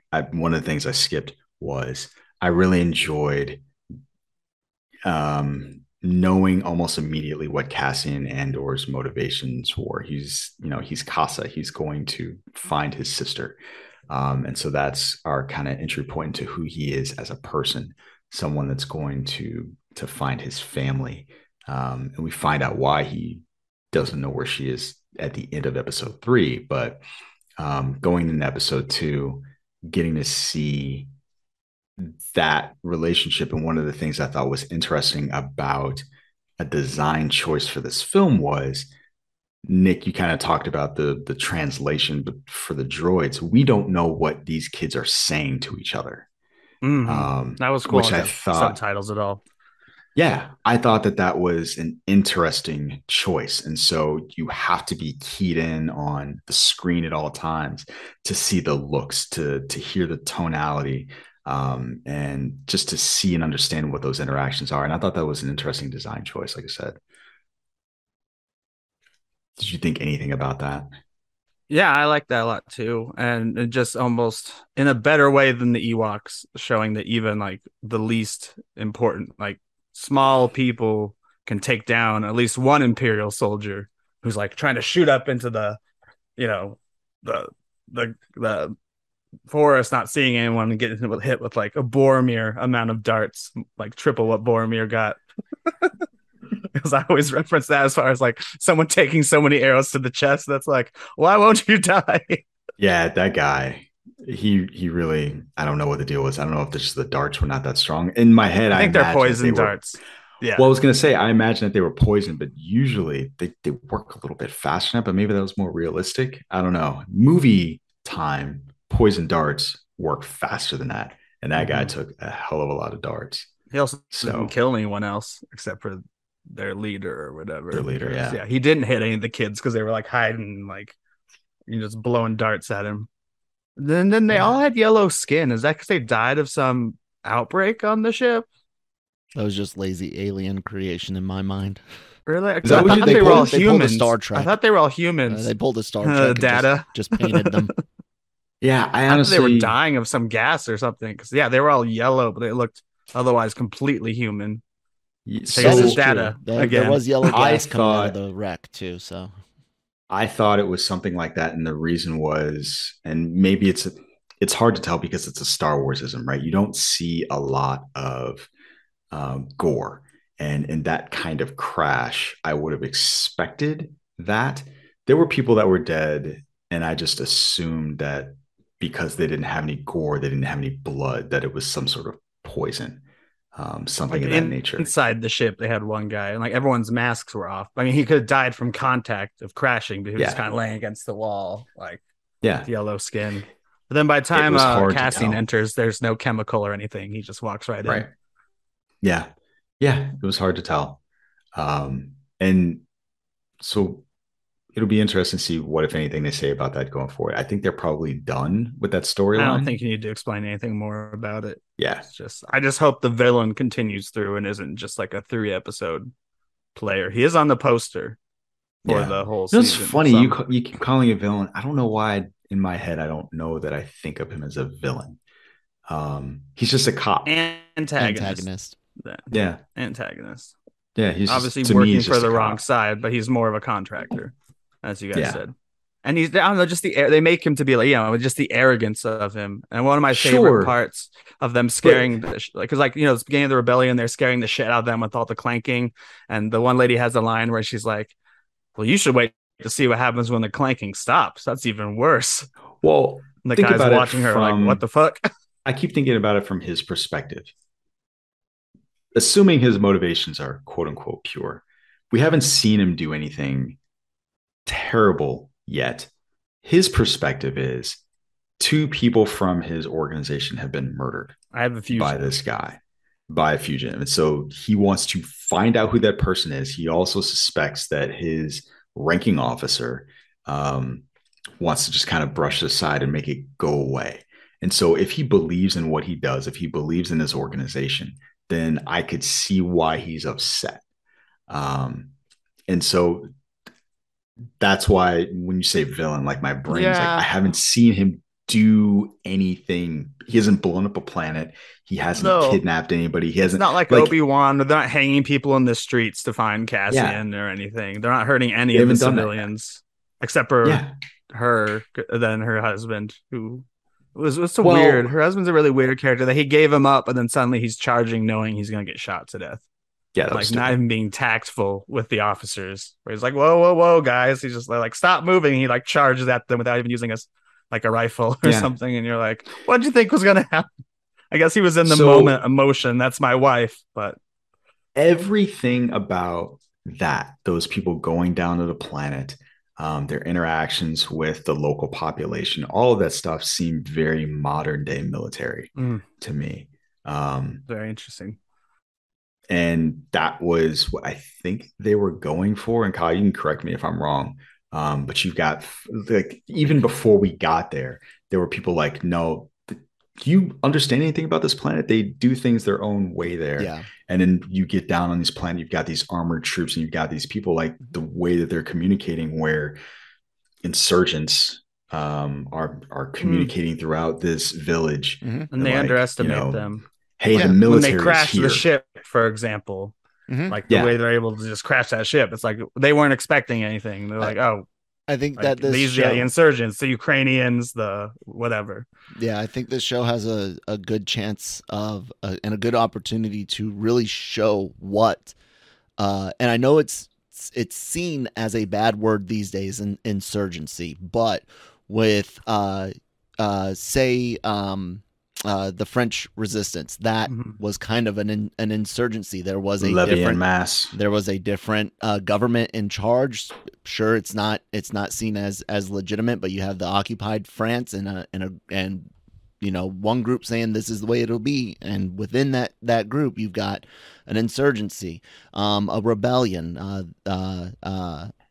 and it's going to be interesting to also see how they toe the line where insurgents and freedom fighters, rebels cross into terrorism, which is going from attacking government or military targets to elicit the change to attacking civilian targets to elicit fear for the change. That's the line that the IRA crossed one time. One time the IRA was an insurgency, a rebellious group.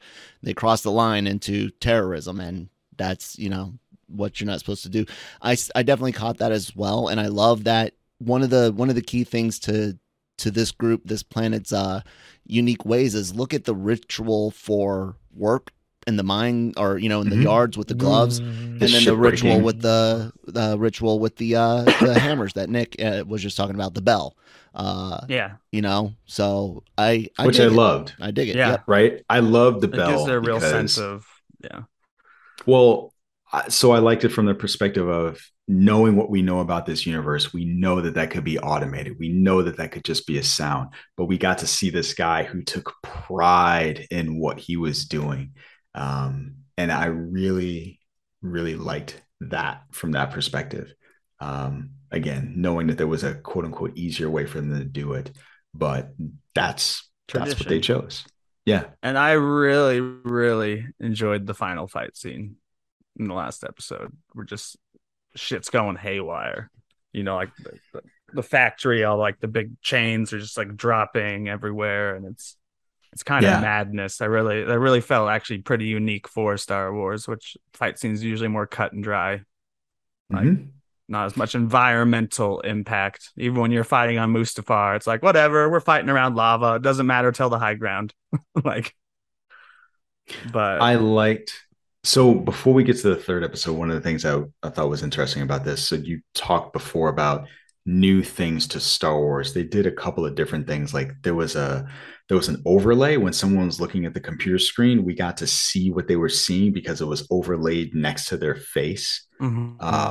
That was, again, something that jumped out to me as being different for Star Wars. We don't really see things presented in that way, and it kind of sets this apart from anything that's come before. I think they're making interesting choices in this. But yeah, I did think that the end of episode 2 was jarring, and I'm trying to remember why. But again, it goes back to the idea that you talked about. I'm glad that they released at least 3 episodes of this, because I would have felt some kind of way ending the way that they had done. Yeah, you want to just jump to the final fight? Yeah, basically. Okay. So I liked about both the dynamics of the fight in the warehouse and just how the contractors are slowly like, wait, what the fuck is going on? Like I said, like the one lady has the line where she's like, "Do you think it's crazy now and everyone's banging on shit? Like you don't want to know what happens when that stops." Yeah. And just even like the smug officer being like, haha, I'm hiding in this position. And they just come up behind him with the blaster right to his head. And they even play the good cop, bad cop thing, Skarsgård and Andor, where he's like, if you're not going to shoot him, I'll shoot him. Like his true fear and like his arrogance has gotten into that situation. Because he's like, oh, I got this Andor army or this platoon with me. Oh, that he knew the other guy. Yeah, I don't think so. You know what was my thing I really liked in this, Jonesy and Nick, and see what you guys thought, was when Andor and I forget his name, Skarsgård's character, when he's Luthen. Talking about price. What was that? Luthen. Thank you. When he's like, fine, then it'll be another 1,000 credits. He's like, okay. Yeah, tell me where you got it from. He's meeting this guy for the first time where money is not an issue and that there's something bigger at play, and he's just thrown for a loop by it, almost derailing his whole situation just at the fact of dealing with something he doesn't know how to deal with. I was kind of curious what you guys thought to their initial interactions. That was very interesting too, the line about like you're either one of 3 things, like you're either an Imperial spy, you're the front man for someone else, or you're the real deal. And I like the idea that Andor is trying to grab the box, but for I'll never remember the character's name, but for Skarsgård, he's like, no, just leave it. Like, I can pay you money. Like, I didn't come here for the box. I came here to find somebody like you. Yeah. But he's still obsessed with it. And he's like, no, we gotta get out of here. I have your money. Like, you're gonna get yourself killed before you'll be useful. So to your point, Kyle, almost every interaction, when we see Andor dealing with the corporate cops, the security cops in the beginning, they want his money, right? That fine. Yep. When he's talking to his friend Bix, it's about money. Like he's like, hey, I need this money so I can get off the planet. So that is just the only way he knows how to interact with people, be they asshole strangers or even his friends. Yep. And so to your point, when he's like, hey, give me more money. He's like, okay, sure. I don't care. And I like that it throws him for a loop. And I like that the show had done a good job up until that point and showing that that's the only way he knows how to interact with people. Trading favors, right? Even the guy that's his friend, it wasn't money, but he was like, hey, where was I last night? And oh yeah, when they're making up the story. Yeah, they're making up a story about you fell where up he drunk was. on my couch and you hit your head. Everything for him is transactional. And it makes him an interesting character from that perspective. So he's not like Luke, he's more, he's like Solo before, like Han Solo, not the movie Solo, before he comes back. The same with the Death Star. It's just all about the money. It's like, look, he's Princess paid us. We're getting the hell out of here. I think Andor's more ruthless. I agree, just because that one scene where I really thought he felt bad for a second going back to that scene of accidentally killing the guy. He's like, you just killed my friend, but then he just point blank blasts him. I think he felt bad as in it's messing with his plan. Oh, and it's going to get him. He was getting nervous about his plan. I think that's what he was, because if the guy lived and he could just knock him out, he's thinking he can be off planet before they can report stuff. So. That's what becomes the reason he needs the money, is because of this. It's a very interesting flow of the plot where it's like, I need the money because now I'm wanted. So like, I've been saving this box for a rainy day, and now I need to cash in as quickly as possible. Like also the other transactional conversation with the guy who has the transport, and he's like, I want today. He's like, you want today, and you want discreetly? That's 700 credits. Right. So. Yeah. It is an interesting character. And not necessarily one that we've seen. I get the parallel for Solo, Nick, because again, the very first time that we met Solo, Obi-Wan does the same thing, right? So Solo's like, hey, it's going to cost X amount of dollars. Mm-hmm. And Obi-Wan's like, all right, fine. And Solo's like, oh my God, these people are desperate. So it's interesting seeing that transactional. Yeah.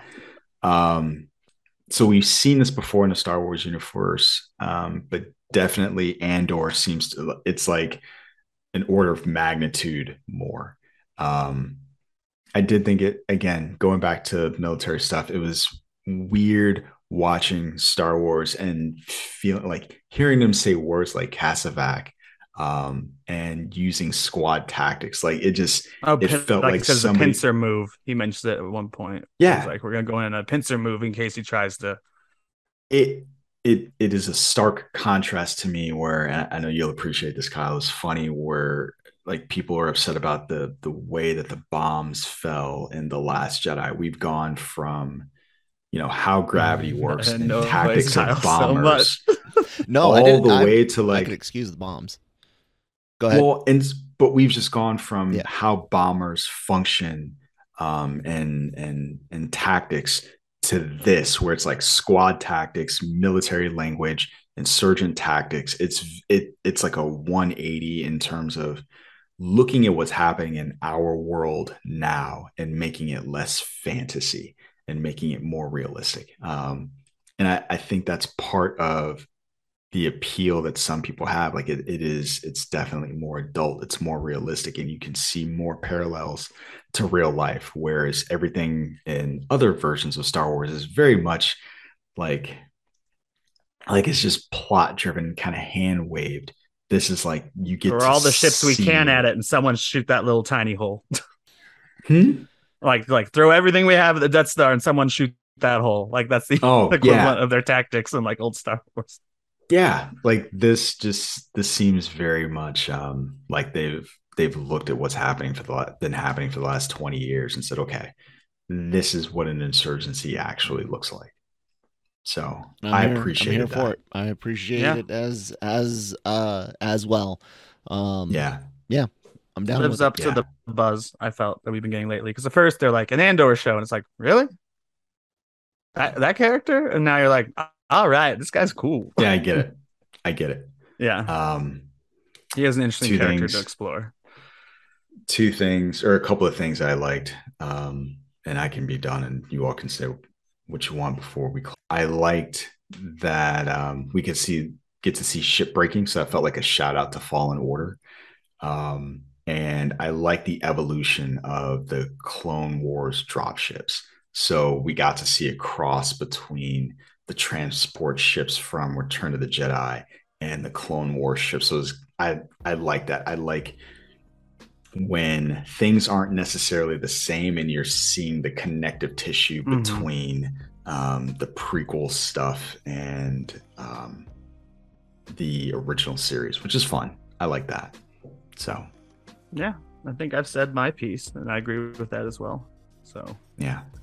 Okay. Kyle, got anything else? No, I'm good, guys. All right. You can hear more of Kyle's opinion on the Katina. Yeah, there you go. Thanks every week. He'll be talking about Andor. Yeah. So yeah, we're just going to be talking about Andor this week. But yeah, definitely check out the Cantina. And Kyle, when does that air? We are releasing same day, so Wednesdays for Andor. Or Thursday, Wednesday. It comes out Wednesday. Wednesdays, because She-Hulk is Thursdays. Wednesdays for Andor. The show normally, when we're just doing news, was on Thursdays. So yeah, there's confusing. Cantina's on Wednesdays, ladies and gentlemen, for Andor reviews. For now, yeah. All right. For now. Disney Plus changes something else. So you can catch the Cantina as well as all of the other great shows on the Genreverse Podcast Network, to include, what's the Ring Show? What's the name of the Ring Show? I had it in my head, just lost it. Review of the Rings. Review of the Ring with Cam and Kyle, where they don't fumble as badly with the Tolkien lore as we did here at Breaking Geek Radio, the podcast. So check that out if you want to hear some experts talk about that stuff. Expert. Cam is the expert. I'm the expert. I'm an apprentice, but yeah. I at least got my apprenticeship in. You guys are like the manual laborers just hanging around trying to grasp what I don't have my guild crest about. yet. Yeah, we got to get our guild crest so we can do some work. Yeah, dear listeners, if you like what you heard, or if you want to hear more, do all the socials, like, rate, comment, subscribe, share. We would definitely appreciate it. Check out those other LRM/Genreverse podcast shows. I know they would appreciate it, and you will definitely love it. Other than that, Nick Dahl, where can you be found? I also do Marvel Multiverse Mayhem with Kyle, which is currently on Thursdays, thanks to Disney Plus. Doing She-Hulk, for better or for worse. And I'm at Geeky Nick Dahl, and on Twitter and Instagram. And right here on Breaking Geek Radio, the podcast. Right.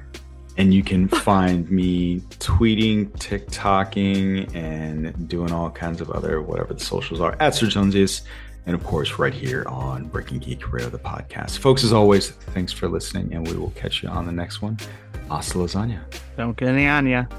Mission accomplished.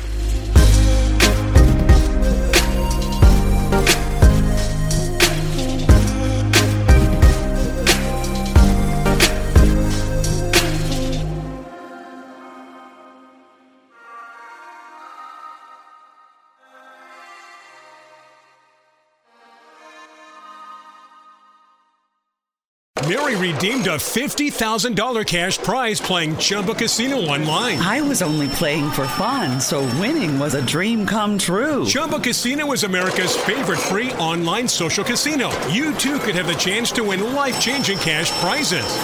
Absolutely anybody could be like Mary. Be like Mary. Log on to ChumbaCasino.com and play for free now. No purchase necessary. Void where prohibited by law. 18 plus terms and conditions apply. See website for details. The voice in the preceding commercial was not the actual voice of the winner. BetMGM has an unreal deal for sports fans in Virginia. Turn $5 into $150 instantly when you place your first wager at BetMGM. Simply download the BetMGM app and sign up using code Champion150. Then, place a $5 wager on any sport. You'll receive $150 in bonus bets, regardless of your wager's outcome. And if you think the fun stops there, the king of sportsbooks has plenty of surprises in store. Check out daily promotions, same-game parlays, live bets, and so much more. Download the app in Virginia today and get $150 in bonus bets instantly from your first wager. Only at BetMGM. BetMGM and GameSense remind you to play responsibly. See BetMGM.com for terms. 21 plus only. Virginia only. New customer offer. Subject to eligibility requirements. Rewards are non-withdrawable bonus bets that expire in 7 days. Please gamble responsibly. Gambling problem? Call 1-800-GAMBLER. Promotional offer not available in Washington, D.C.